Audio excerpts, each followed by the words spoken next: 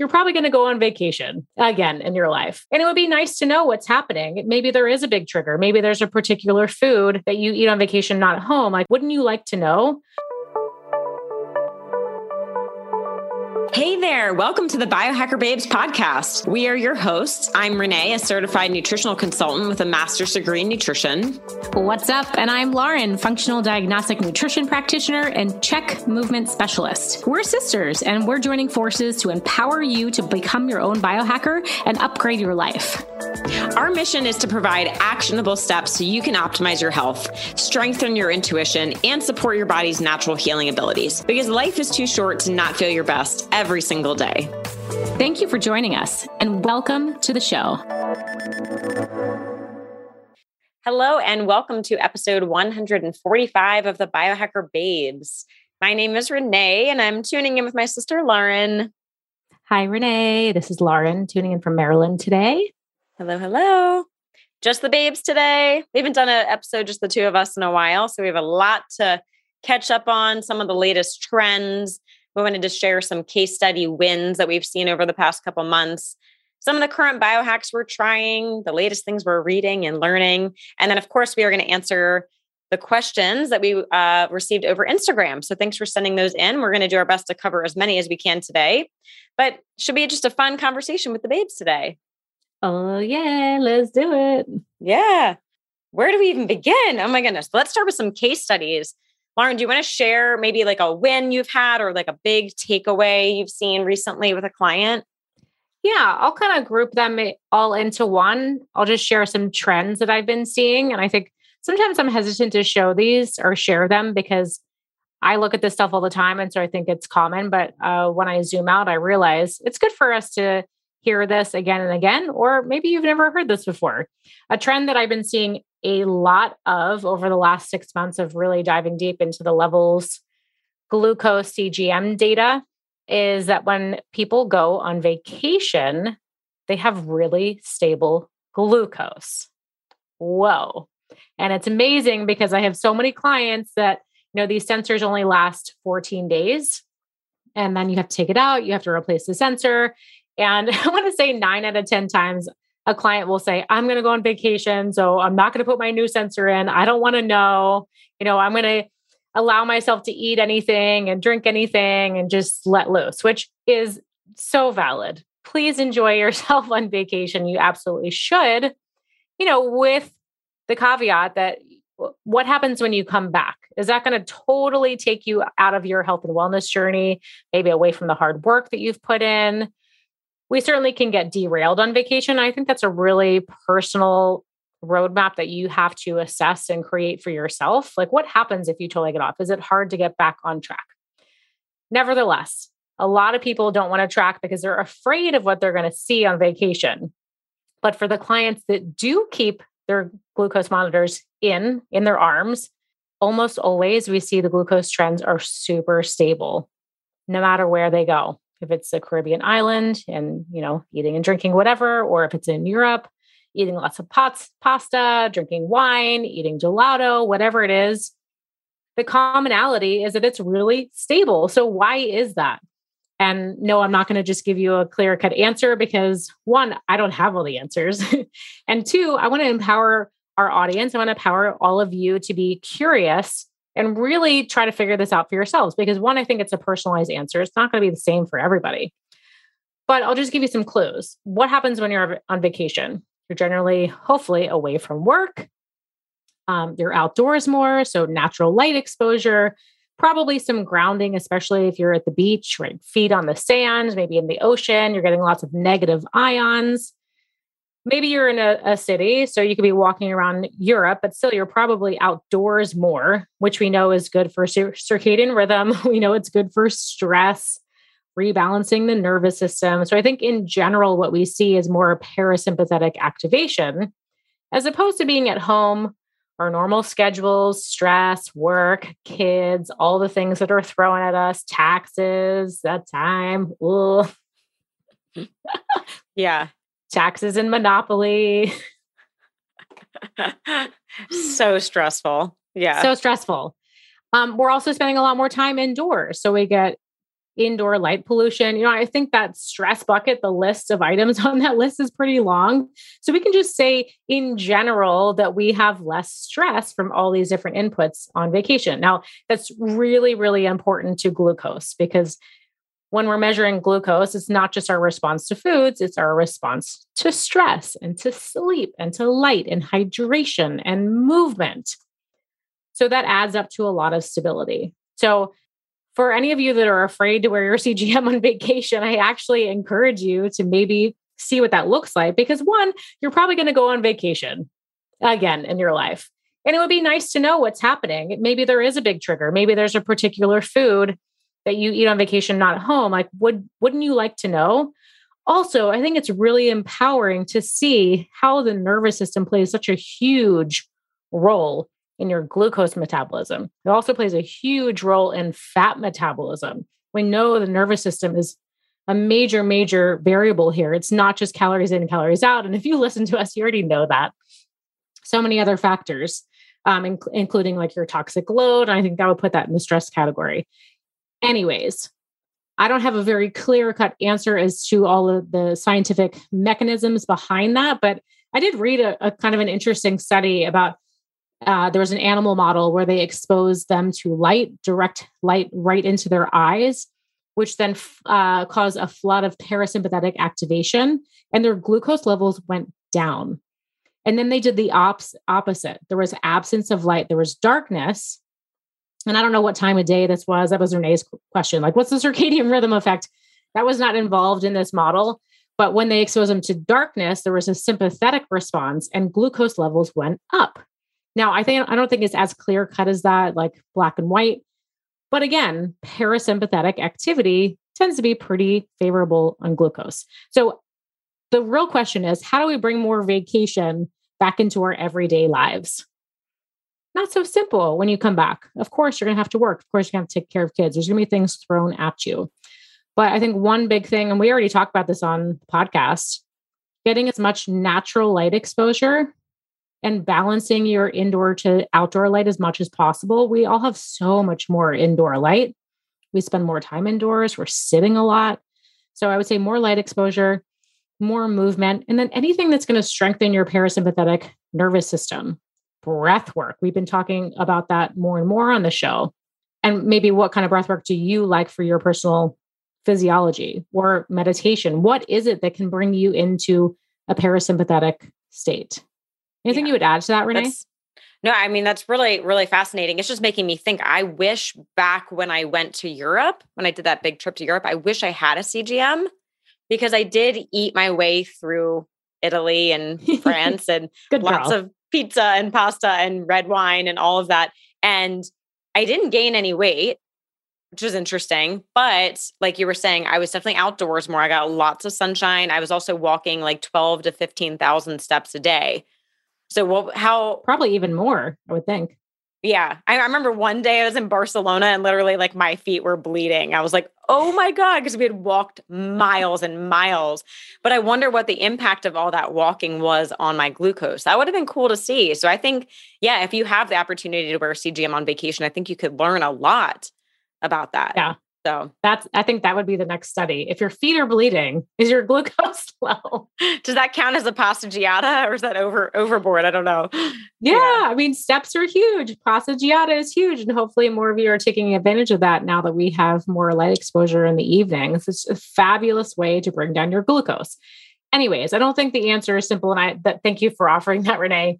Obviously, vacation is a special time. Everyday work life at home can be challenging. But maybe just start to think about what variables from vacation can you just integrate a little bit more. And I think lots of different inputs can kind of add up over time. Yeah. And I would assume more people are probably sleeping more on vacation. Certainly if you're doing like some intense hiking vacation through the mountains, I don't know, maybe you're probably grounding a lot, but maybe you're not sleeping as much. But yeah, certainly if you're sleeping longer. And then sometimes I see people actually increase their fasting window on vacation. Because like you'll sleep in a little bit. So instead of your 7 a.m. breakfast is now a 10 a.m. brunch. Maybe you're not eating as late at night because you're not in the kitchen snacking.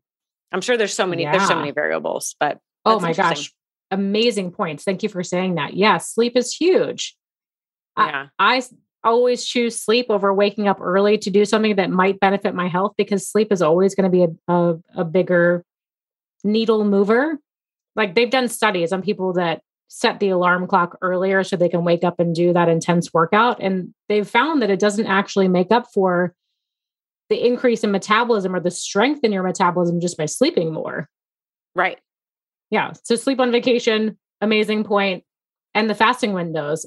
I know I've given clients some fasting, I guess, frameworks for vacation because they're maybe worried about eating things they wouldn't normally eat or eating more. So it's like, let's shorten the feeding window. And they're like, well, actually, we probably do that anyways. Like I'm probably not going to eat my normal, or like fasting tends to just be normal on vacation. So yeah. Yeah. Yeah. Right. I think because usually if you're on vacation, you're eating out, you're eating bigger meals than at home. So if you can do 2 meals instead of 3 meals, you can still go out and enjoy yourself, but you're just cutting out 1 meal. I mean, who needs 3 big meals on vacation? Most people do not. Yeah. A lot. So cool. Yeah. And then that kind of strengthens the point about the reduced feeding windows, or like time restricted feeding, which is so interesting. That New York Times article came out. Was that last week? And it was like, there's no point to time restricted feeding. I'm like, let's see the study. Let's see all the variables here.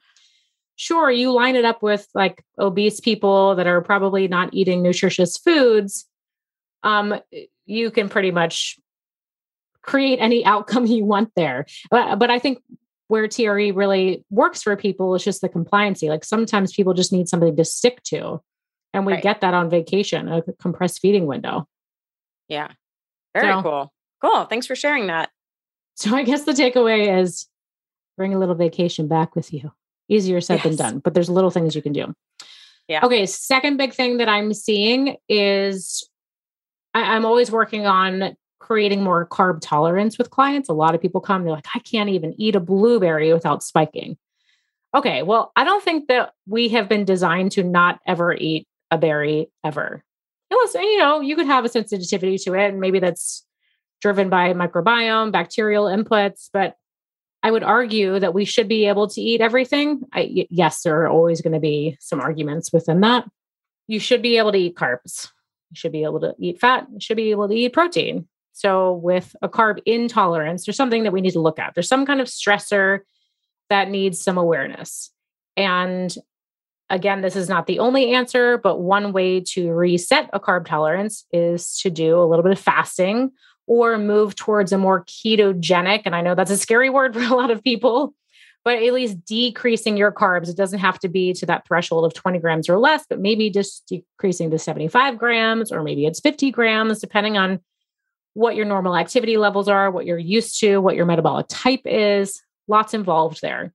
But sometimes just decreasing that total intake of carbs over let's say a 5-day window, we could potentially reset the carb tolerance. And I've had a few clients where this has happened so clearly too in the last month or two, brought their carbs down, and then say Easter comes, and that was a commonality in a few people. Easter comes, they eat a fabulous Easter brunch. There are sweets, there's alcohol. And what happens? Oh my gosh, I didn't spike like I used to. Or I spiked, but it wasn't sharp going up, wasn't sharp coming down. Maybe I had a pretty hefty excursion, but I went up slowly and kind of came down slowly, which to me is a reflection of your system not being that stressed, right? With the glucose excursions, when we see visually, it's straight up, straight down. That is stressful to the body. So that's why Dr. Casey Means, who we had on twice now, always says like the rolling hills, we want it to be nice and even, absence of stress. So anyways, that was a really cool takeaway for a few clients recently. We're like, oh my gosh, I can tolerate more carbs just by on other days restricting the carbs. And of course, it's different for everyone, whether it's keto or employing some fasting strategies, or maybe just building some awareness around how many carbs you're eating. Sometimes people just have absolutely no idea. That's why we always recommend doing some food journaling, some tracking just for short term.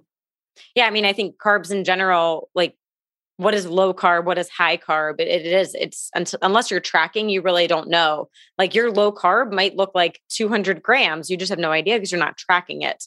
So you really, definitely want to be tracking. And I would just add on to that, something that I've seen lately is really implementing carb cycling for women specifically, I know we talk about this a lot on the show, like following your cycle, and women are just reporting back like, wow, this is so much easier.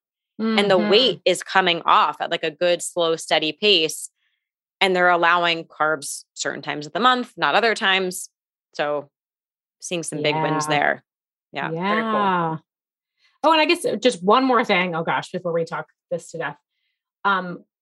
For women that are doing the carb cycling, for the man in your life, if you have a partner, you could do it with the female because men should have that variability as well. And so because women kind of have to do it based on our hormones, it would be advised for the partner to maybe just match that. And you can create some variability in your own diet that is not based on hormones, based on supporting your partner and having some accountability.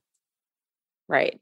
And I mean, that just gets back to the metabolic flexibility principle that we should be able to burn carbs for fuel and burn fat for fuel. And we should be able to switch back and forth. And that cycling allows you to tap into that versus, most of us grew up on just burning carbs and glucose for energy all day long, but we need to teach our body how to burn fat. That's how humans survive. We need to be able to tap into that fat reserve. Yeah, totally. What about you, Renee? Any client wins? One more I would add in, I think I mentioned this on another podcast recently, but a client, I did a Dutch panel and a GI map. I love doing that combination. I can just see so much about someone's body without them even telling me anything. But when I'm reviewing labs and putting together some nutrition plans, sometimes it takes me some days or weeks. And so I always like to give them one or two things, focus on this while I get everything else intact. And so for her, I saw lots of chronic stress in the body, gut inflammation. The one marker that really jumped out at me was she had a high anti-gliadin IgA on her GI map, which is looking at the antibodies produced by the body in response to gliadin, which is found in wheat products. So that was her only homework. I'm like, just get off of wheat, get off of gluten until I get everything ready. She reported back, I think it was 5 days later. And she's like, my brain fog is gone. My energy is better. I'm losing weight so fast. And so my point of bringing that up is just, I think lab testing and seeing data can be so empowering for us to make those changes that are really going to move the needle, right? I mean, we've seen some patients where let's try gluten-free. Let's just see if it makes a difference. And it doesn't really move the needle, right? Maybe they're not having that gut issue. Maybe there's no genetic factors. Maybe physical activity is high enough, different things that would contribute to that. So that was pretty cool to see that. Always happy to see a win like that. Data for the win. And that's so much more motivating than just trying to educate someone about how gluten is probably triggering and inflammatory to most people, but that's not enough. Yeah. Right. Not enough. Yeah. Right. Awesome. All right. Should we move into some current biohacks? Sure. What are you doing, Naze? So my newest one is the Lumen, which Lauren, I know you have played around with. So actually this is a great segue because the Lumen is actually measuring for metabolic flexibility. It's this little device that connects to your phone and you breathe into it. And it is measuring whether you are burning carbs for fuel or fat for fuel. So it gives you this cute little scale, 1 to 5. I think 1 is burning fat, 5 is burning carbs, and then you can be anywhere in the middle. So I've only been using it a couple of days. It's so cute.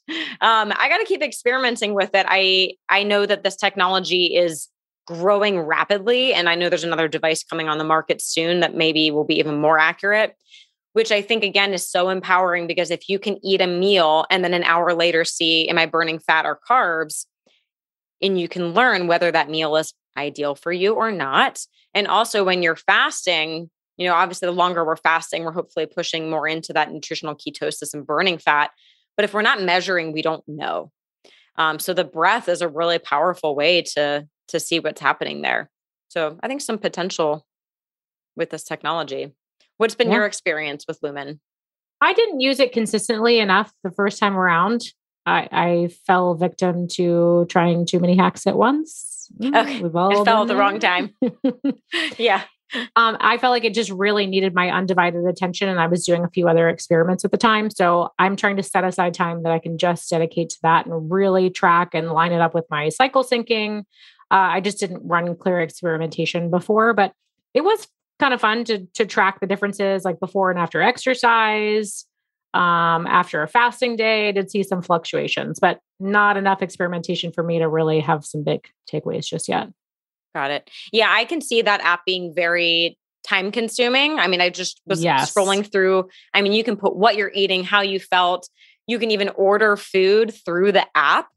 Like I saw you can get I didn't know grass-fed that. meat. Yeah. And it'll recommend based off of if you're more of a carb burner, here's the macros you should do. And here's a meal plan that you can order and have the food shipped to your house. So that's pretty Love cool. it. Yeah. Love that. And then another new one I just got, it's called the Vivo. So this is a stick that is measuring urine. You literally just pee on the stick, you wait 2 minutes, and then you take a picture with your phone through the app, and it measures all these different things in your urine. Hydration, pH, ketones, nitrites, kidney health, liver health, magnesium, calcium, vitamin C, and then oxidative stress.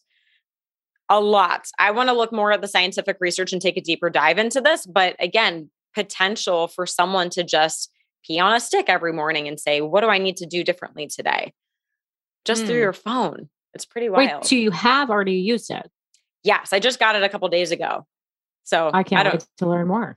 Yeah. It said my liver was like 10 out of 10. I was like, oh, that's surprising. Good job, liver. Love that liver. Yeah. Yeah. So that's an exciting one. We'll keep you posted on that. Yeah. And then another one we're both doing. So Viome, we've talked about this on the show before. So this is a test that's looking at your gut microbiome. It's different than other stool analysis on the market, but it spits out a report of your superfoods, foods you should moderate, foods you should avoid. And we've done this a couple times before, but the newest part here is now they're creating a personalized supplement regimen based off of your results. So Lauren and I are both doing this. It's cool because they send you little packets of almost like a multivitamin kind of thing, but it's all personalized. I mean, and it's amazing what they can fit into 8 capsules a day. And then on top of that, it's a prebiotic, probiotic blend, depending on what you need.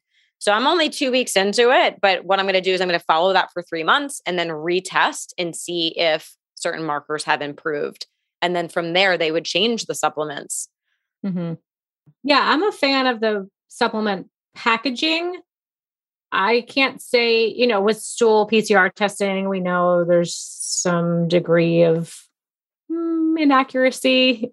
It's not the most clinically validated test out there, and we can have varying results based on, what you, dropped in the toilet that day. But what I really like about Viome is the list of foods, the superfoods versus avoid foods.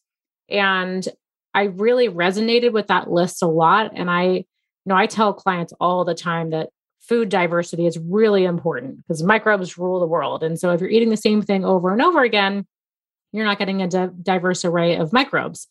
And I fall victim to this. Like I love carrots. I eat a crap ton of carrots, and the vegetables that I eat are just sort of on repeat. And I know there is just like a plethora of beautiful things out there.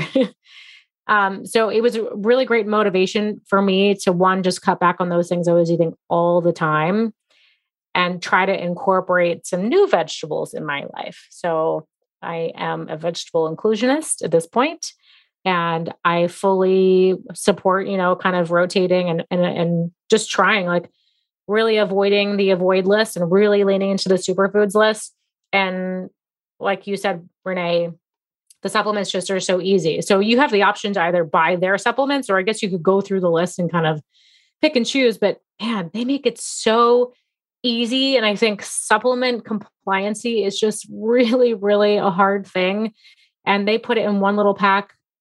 The probiotic pack is like a slim little packet. The regular supplement pack it could fit anything could fit in your pocket easily. So I just think for sticking to your supplement regimen, because I know I have trouble with that with clients. I'm like, leave it on the counter. They're like, it was on the counter. I still forgot to take it.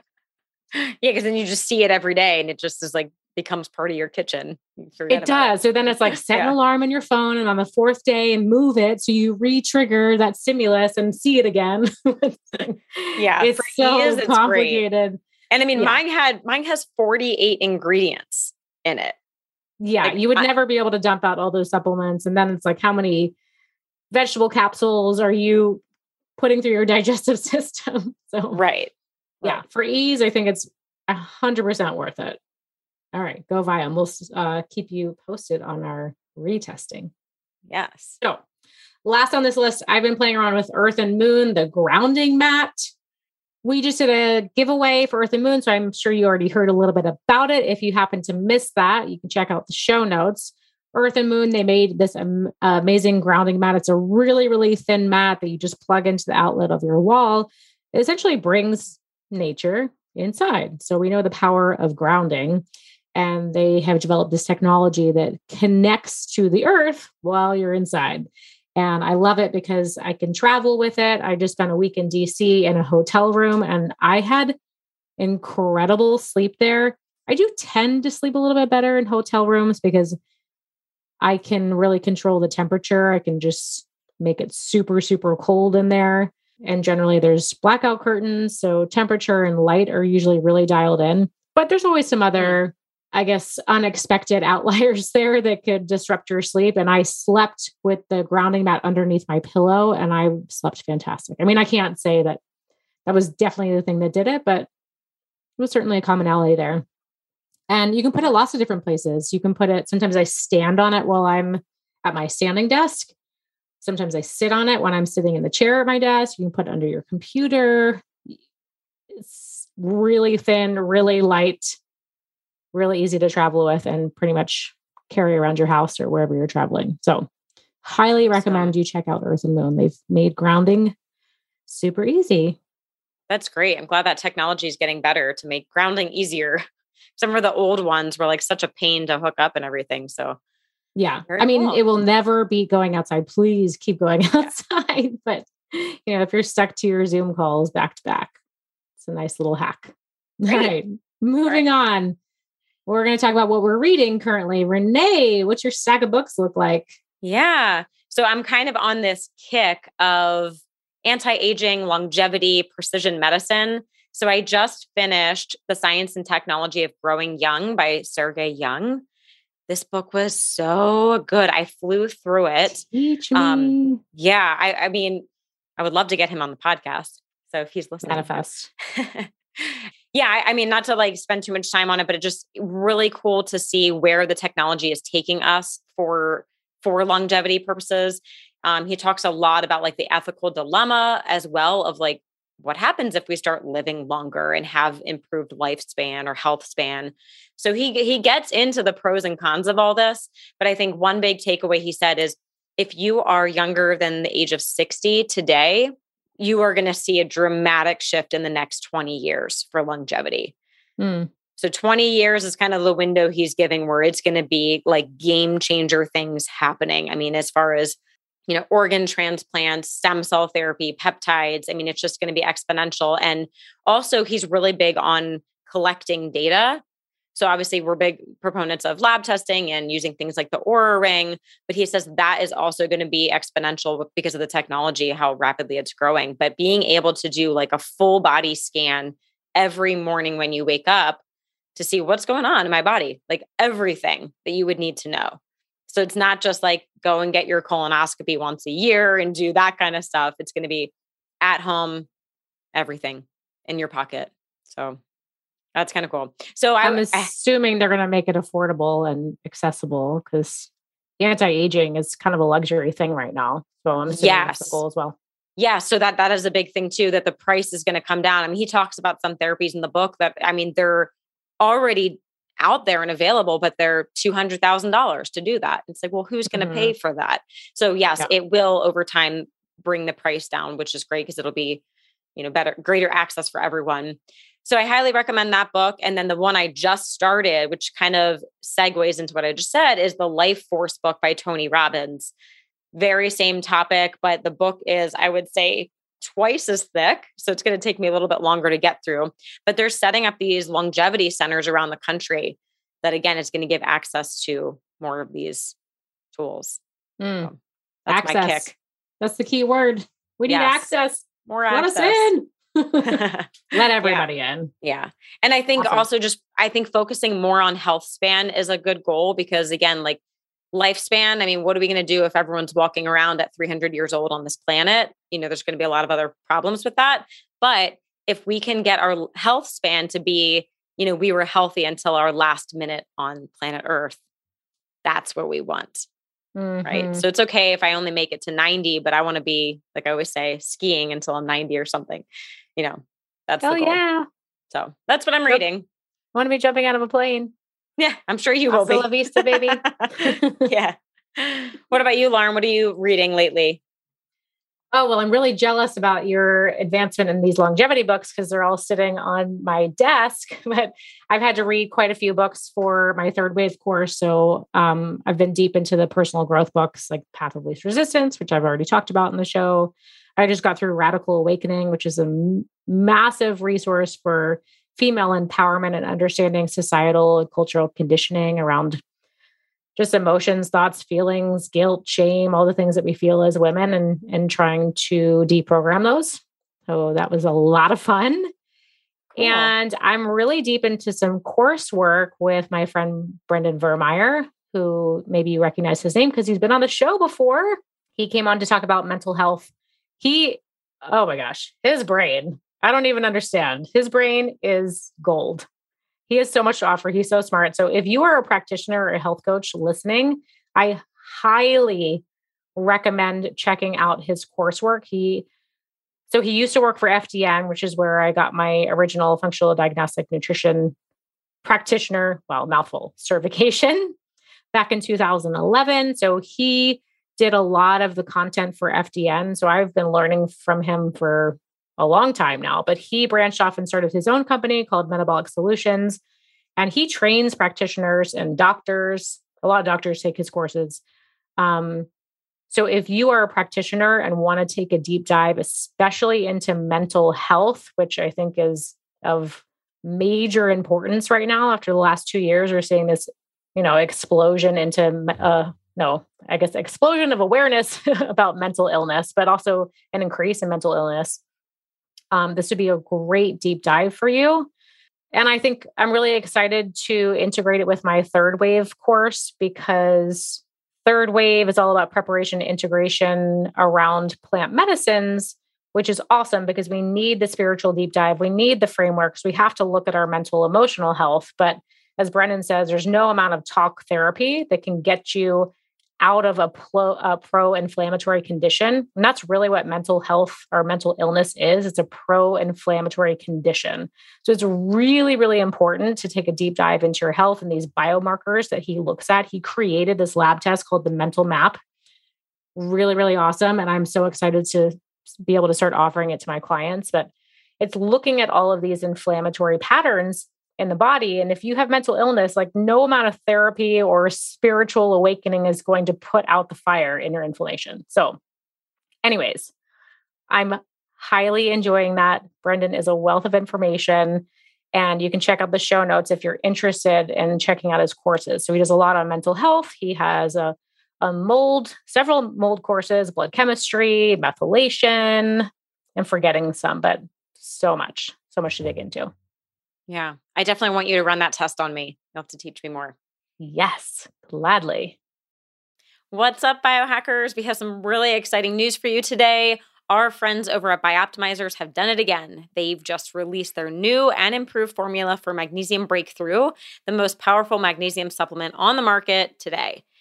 This product was already amazing, and you've probably heard us rave about it before, but Bioptimizers has continued to research and improve it.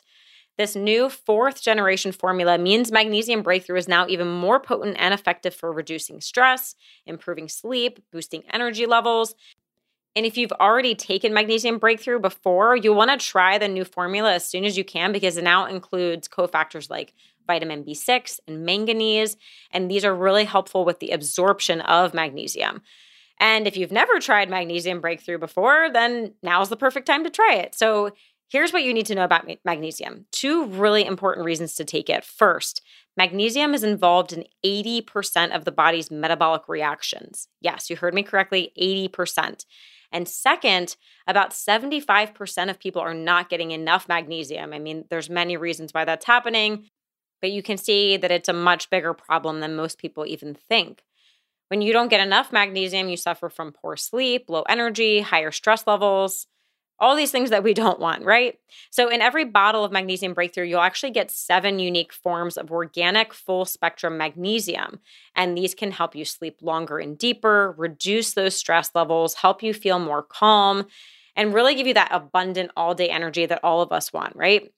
And also because it supports mental wellness, Magnesium Breakthrough can help you to finally feel like yourself again. So simply take 2 capsules before you go to bed, and we think you'll be pretty amazed by the improvements in your mood and your energy and your sleep. Hopefully you're going to wake up feeling refreshed and ready to go for the day. So Bioptimizers is kind enough to give our listeners an exclusive offer, and we will put all of this information in today's show notes, but go to breakthrough.com/biohackerbabes.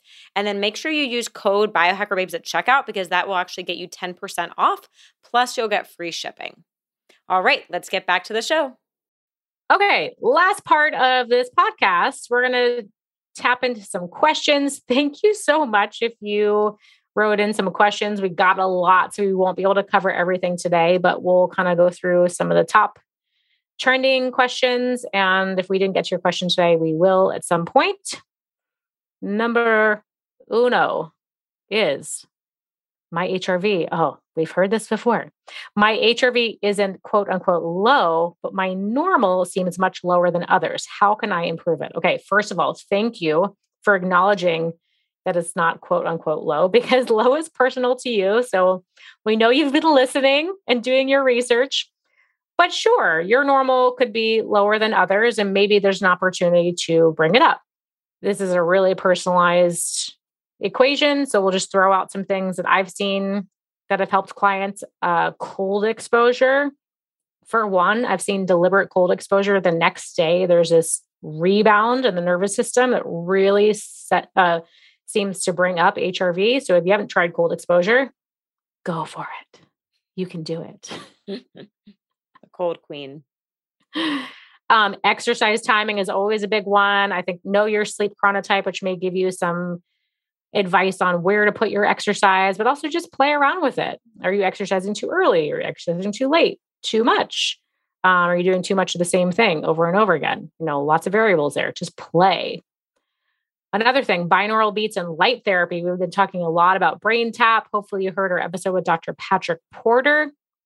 BrainTap is an amazing device that creates heart coherence. So that means bringing your brain, your heart brain, and your gut brain all into sync, which has a powerful effect on the nervous system.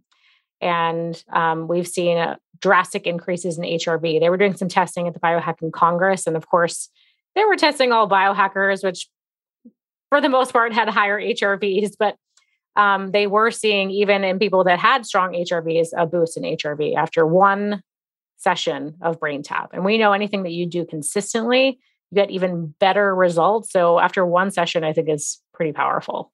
Eating dinner earlier. I know it's hard. I don't always do it. And if you have a family, if you work late, but just consider what you're eating. And if you can't eat earlier, maybe just eat a lighter dinner. And also consider how much protein you're eating, because protein can stimulate cortisol. I know we've been conditioned to not eat carbs at night, but we need carbs because it stimulates the release of tryptophan, which then turns into serotonin, which then turns into melatonin. Yes, your body can make melatonin, and it, of course, also needs darkness, not too much light stimulation into the eyes, but we can help this process along by not eating too much protein and by really leaning into the carbs. I promise you'll sleep a little bit better, and your HRV will probably go up the next day. Yeah, all great hacks for that. Yeah, something else I would add in is, grounding or, PEMF therapy. Something that I have noticed really moves the needle for my HRV is I'll combine my BrainTap with a PEMF mat that actually is measuring HRV during the session. So Wait, it is what? Go back. What is this mat? The IMRS. Oh, yeah. Yes. Yeah, so you put the little finger thing on, and it's measuring your heart rate and therefore your heart rate variability. And then it's giving off different frequencies or fields, energetic fields based off of your current HRV. So I do that with my BrainTap, and I'll do like the aura measurement where you can see how what you just did changes, and I'll see an improvement there. And then something coming really soon that's going to be exciting in the HRV world is the Hanu Health device. If you missed our episode with Dr. Jay Wiles a couple weeks ago, definitely go back and listen to that because that's going to be using breath work with HRV biofeedback. So we're going to see that real-time data of HRV improvement. And yes, I again, can't wait. Yeah, it's going to be. I can't wait for some surprises. And yes, I want surprises. I want to know something I don't already know. Yeah, it's going to be like the CGM of heart rate variability. It's a great analogy. Leave it that Truly. way. Yeah. You said something else that reminded me. I don't know. I'll come back to it in case I remember. But lots of things to play around with. Oh, Oura Ring. Yeah. You can do the timeout. What do they call it on Oura Ring? They have the meditations. Wow. Yeah. Under Explore. It's under the Explore tab. Explore.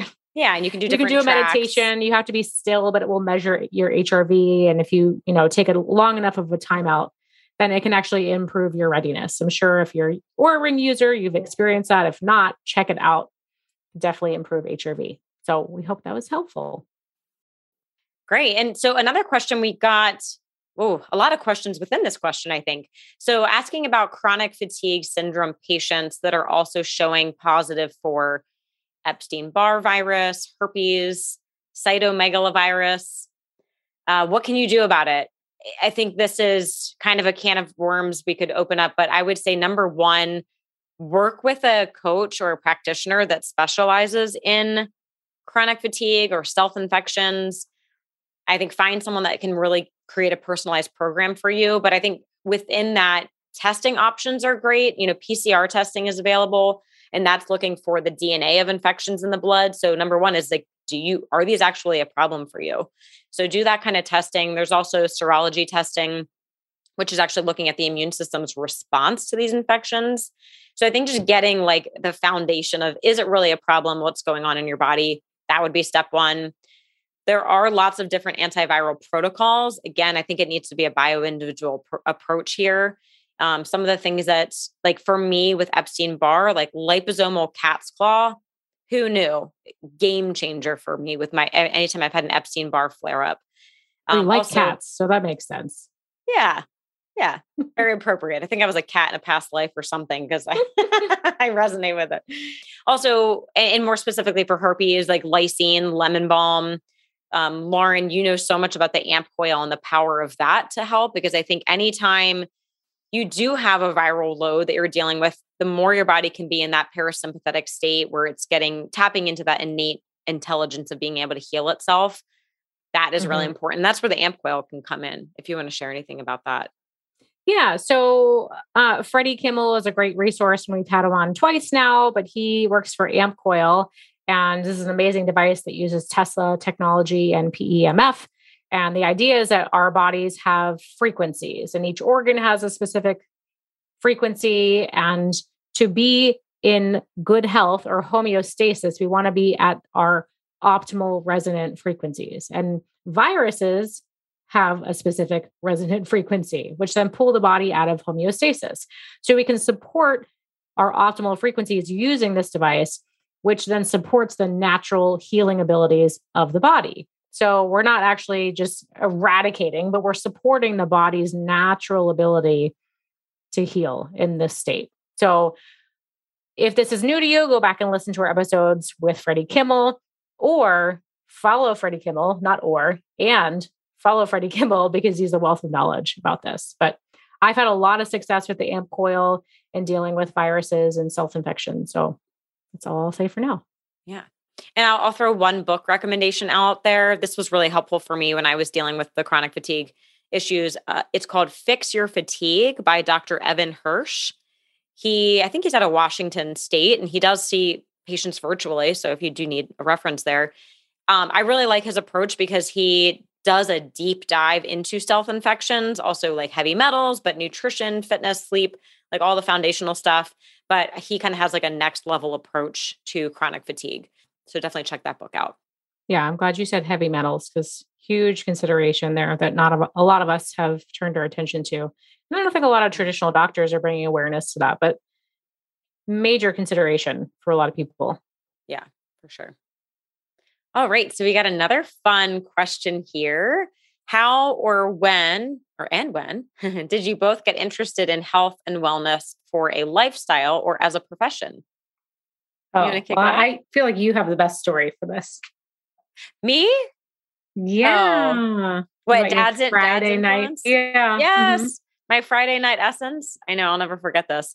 Yeah, I guess my journey, well, I did my undergrad degree in international business. And I have to say, like all through high school and college, I was that kid that was like, yes, I know exactly what I want to do with my life. I picked my degree. I'm going to do this forever. And when people would be like, your undergrad doesn't really matter, you'll change, I was like, no, there's no way. So I graduated, and Lauren, you've heard the story a million times, but I mean, I got my dream job out of college at an international trade firm. And 2 weeks in, I was like, I hate this. I am not the type to sit in an office cubicle 9 to 5, Monday to Friday. And I just wasn't passionate about it. And so kind of while I was trying to figure it out, I was still dancing professionally at the time. And I started studying nutrition just for fun. I just got really interested in it.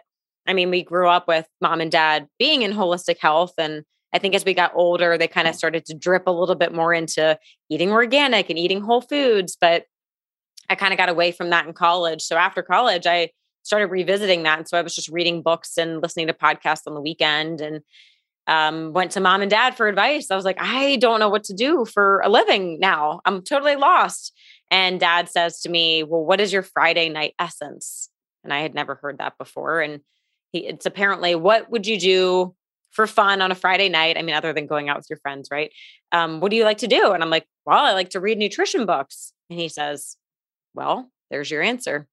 So then I went back, got my master's in nutrition, and we all as a family did the CHEK Holistic Lifestyle Coach program and just got really into it. I mean, in the beginning, it was more to learn for myself, but then I started helping family and friends, and I'm like, wow, I could really do this for a living.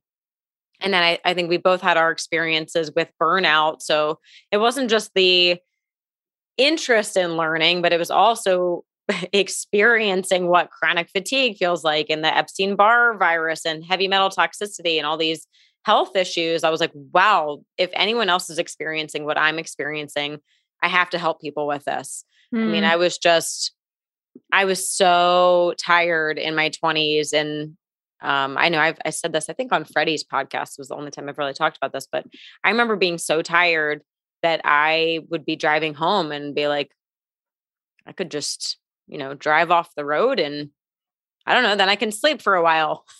Like your brain just like doesn't think logically when you're that exhausted. I was like, whatever I can do to just be able to sleep all day, every day is what I wanted. But anyway, so hitting that rock bottom and having to figure out as a biohacker how to overcome that health challenge was such a learning process. And I was like, I have to help other people that feel this way. So if you're out there struggling with a health issue, like I hear you, I feel you, it's awful. And no one should ever feel that way. And long story long, I really got into it. My experience. Yeah. Such a good story, Renee. Thanks. What about you, Laurie? I don't know. I feel shy to share my story after that. It was so good. Oh my gosh. It was really good. I don't know. It's a tough one. I don't really talk about the rock bottom too often, but. Oh, it's important. It's really important. Yeah, because that was the motivating factor to redirect. So yeah, you never know who's listening and is feeling that way too. So it's empowering, and there's a lot of hope instilled by you sharing your story. Thank you. Yeah. So I did not go to college for international business, nor did I go to college for any kind of scientific studies, which I wish that I had, but I just was not interested in that at the time. I went to school for dance because I wanted to be a professional dancer, performer, and I did that. So college was spent learning about my body and working on my body.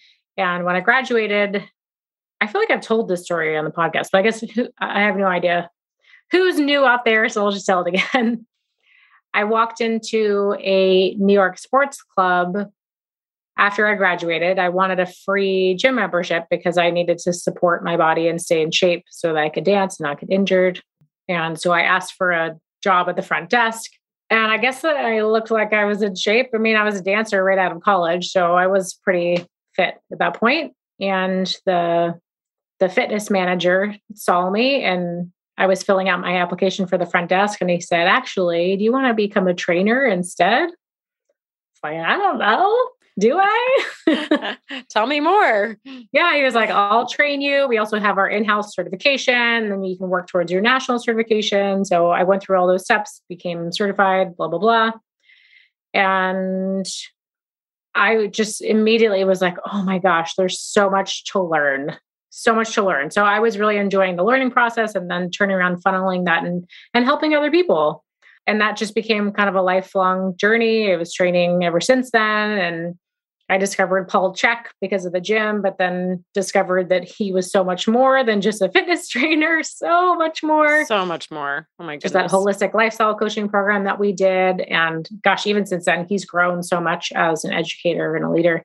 But that opened me up into this holistic perspective that, it's not just calories. It's not just the exercises that we do or don't do, but we have to take a holistic approach. And that fits into what we learned from our parents growing up, that we need to question and look at the mouth as a window to the rest of the body. And we're so grateful that Dad offered that perspective to us, but just became more and more curious. And then I had burnout because I was dancing, rehearsing in multiple companies and working multiple jobs, make money in New York, and then started teaching dance cardio, which was just the worst idea for my personality type. It was way too much output, not enough downtime, not enough working in.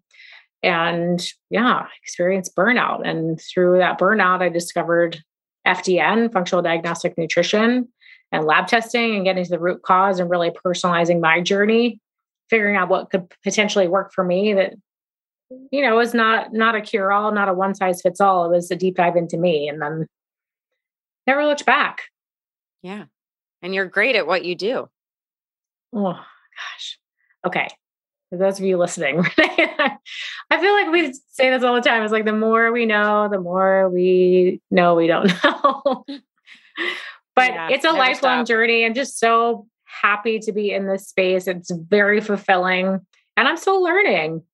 And I'm just so happy that clients can come along that journey with me. And also grateful that the cases and the clients that come to me seem to be ones that are interested in things that I've recently taken a deep dive into. So I feel like there's always a step forward, which is nice. Yeah. I think the universe brings you the people that can teach you and that you can help at the same time. Totally. And I just say, for anyone that maybe wants to get into this space, you're like, where do I start and all that? But there's so many ways you can get into it. But something that really helped me to learn a lot is working for different doctors. Like you said, being exposed to the lab testing and things and getting to the root cause, but just working with other practitioners and learning from them was exponential knowledge versus what I learned in school. School was just just that was 101 just to graduate and get out, but it's never ending. And if a practitioner tells you they know everything, run the other way because that's impossible. Yeah. I always remember Dad told me this story, how I guess he graduated dental school in mid-70s, I think, 76. And he ran into a colleague or a college roommate, whatever, many years later. And Dad was like, "Oh, what are you doing for continuing education and stuff?" And he's like, "I'm not doing any of that. I learned everything in school." Wrong answer. Yeah. I learned everything in school. He was like, "What? What does that even mean?" What? Yeah. I have to admit, after my first national personal training certification, in that first year or two, I was annoyed that I had to do the continuing education. I mean, I was still in my young 20s. I was like, I did the work, now it's boots on the ground. I have clients. I'm learning through experience. Well, this is almost any degree, certification, whatever. You have to do continuing education to maintain your status, which is a really important. Yeah. Young 20s. I'm like, I already learned it. But oh man, I'm so grateful for the push for continued education. You should do it whether it's required or not. Yeah. It's endless. Anyways, yeah. Those are our personal journeys, how we got into this. And, we always love hearing from you all, whether you're getting into it as a profession or just to live a healthy life. We love hearing your stories. And if you do want to be a practitioner, we are more than happy to give recommendations on what programs that we think would be good to start with and all of that. So send us your Yeah. thoughts, send us your questions.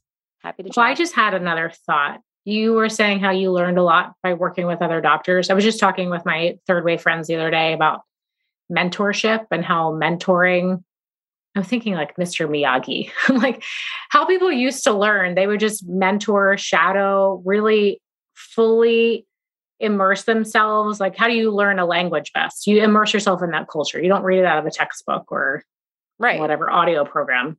And that's what mentorship really offers. And we were talking about how that doesn't really exist in our educational model so much.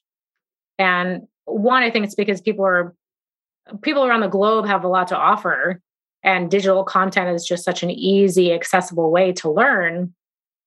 And two, I think we've all really started to lead more independent lifestyles, and we're very personal. Maybe don't, have more control over our time and don't want people in our space. But what a huge, missed opportunity to mentor with someone. So I'm really trying to push myself towards that and surround myself with people that I could learn from and not just rely on educational courses and textbooks, because that will always be invaluable, but I'm searching for my Mr. Miyagi. And I think that may be Brendan right now, but he was in Kansas, so I can't follow him around, but I can at least absorb as much as possible. But I just think there's so much to learn from other people, and really attaching yourselves as much as you can without annoying them. For sure. I think Brendan is yours for the moment. Yeah. That's great. Anyways, our journeys wrapped up. We got one more question to wrap up today's episode. The question is, what has been your biggest health challenge, physically or mentally? I have an answer. You want to go first? No, you go. Okay. I'm just going to think more immediately. Acutely, I've had this 2-year, I guess at this point, it feels chronic because 2 years is annoying. I had this shoulder neck pain. And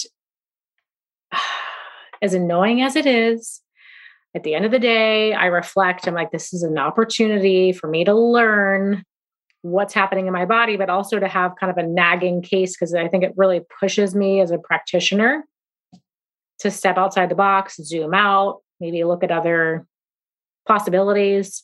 And it continues to nag me, which I try to thank it. I thank my pain teacher, because it's communication. Of course, I want it to go away, but and yeah, in like a weird sense, I've made peace with it because it's been a massive learning opportunity. So I feel like I've taken a deep dive into the emotional side, like my masculine and feminine. And I know if you listen to the podcast, you hear me go on and on about this. And that's kind of what spiraled me in that direction, learning about the masculine right side of the body versus the left side feminine.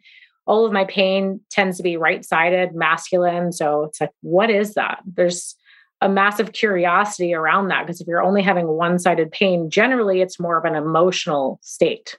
So what's happening with masculine relationships in your life? What's your own masculine energy? Is there more doing than being? Are you, fitting into a more structured, just driven, productive lifestyle, rather like a more feminine creativity flow? You've heard this stuff on the podcast. Anyways, that is something to be considered. So I've done that. I'm remaining open to possibilities. And there has been some emotional work in there as well, which has been really helpful. The point of me telling you this is that there's so many different reasons we can experience pain. And I think you have to keep stepping back and think of the big picture, because the example is I have this knot. Actually, I don't have it right now, and I'll tell you how I got rid of it. I had this chronic knot in my trap, and I have massage guns. I have tons of them, and it just feels so good to hammer the crap out of it. Never goes away. It feels good. It's kind of like placebo effect, but nothing. The massage gun's not going to get rid of the knot. Okay, so this is not a localized issue. We just think bigger picture.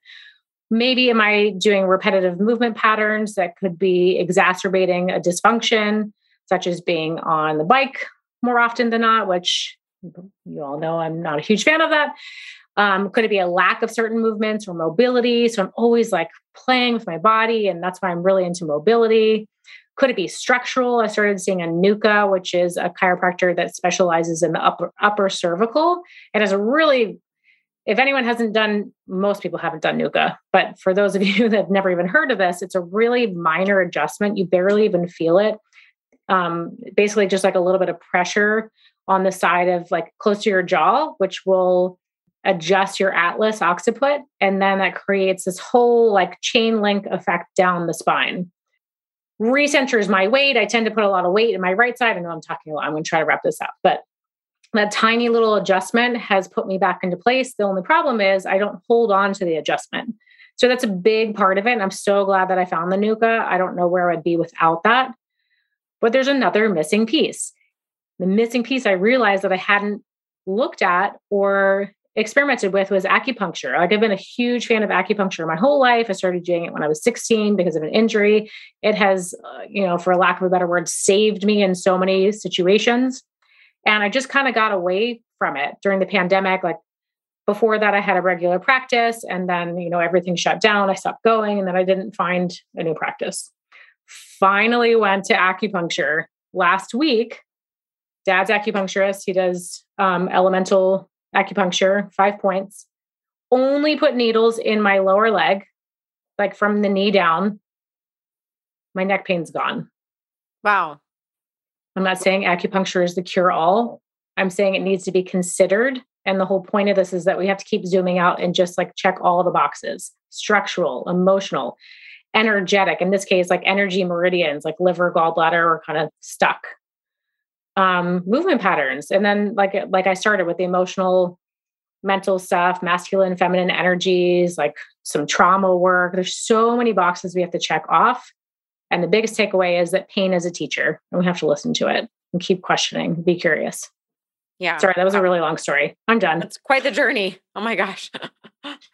No, I mean, I did a ditto to all that. I would say, I guess just on my side of like a physical thing is my left knee. It is stubborn as hell.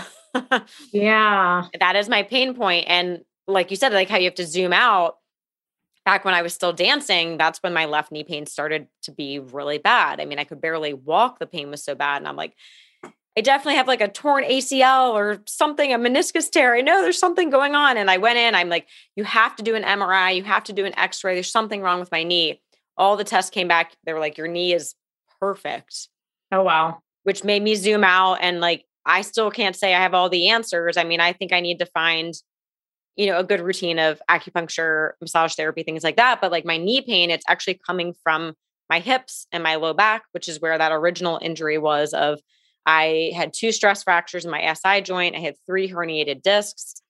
But that's all pulling on my kneecap, but the pain is in my knee, not having back pain. So I think you have to keep trying different things. Acupuncture never really moved the needle. The needle.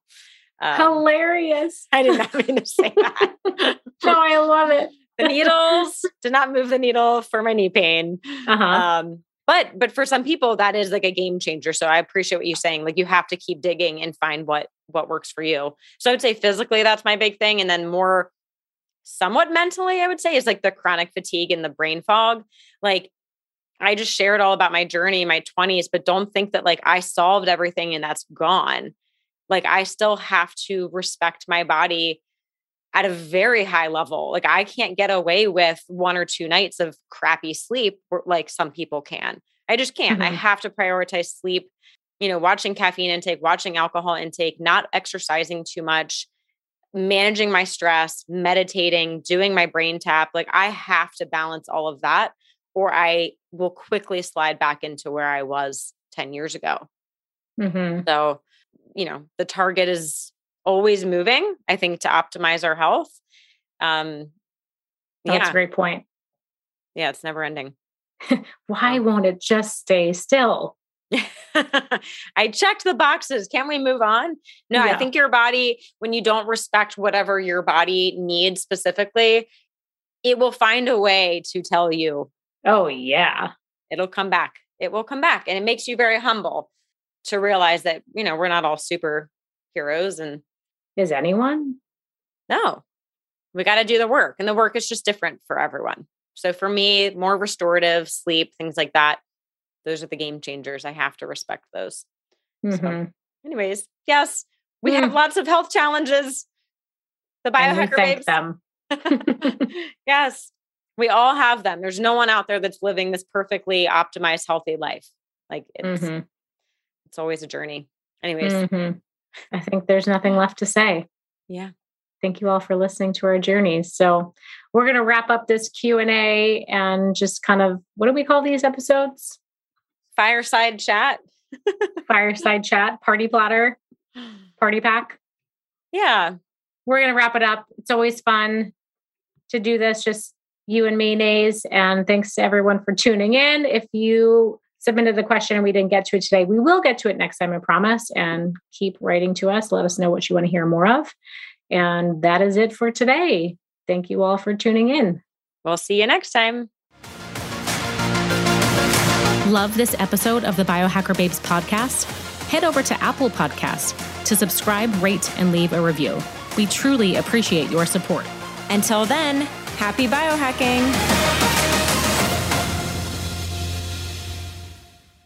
This podcast offers health, fitness, and nutritional information and is designed for educational purposes only.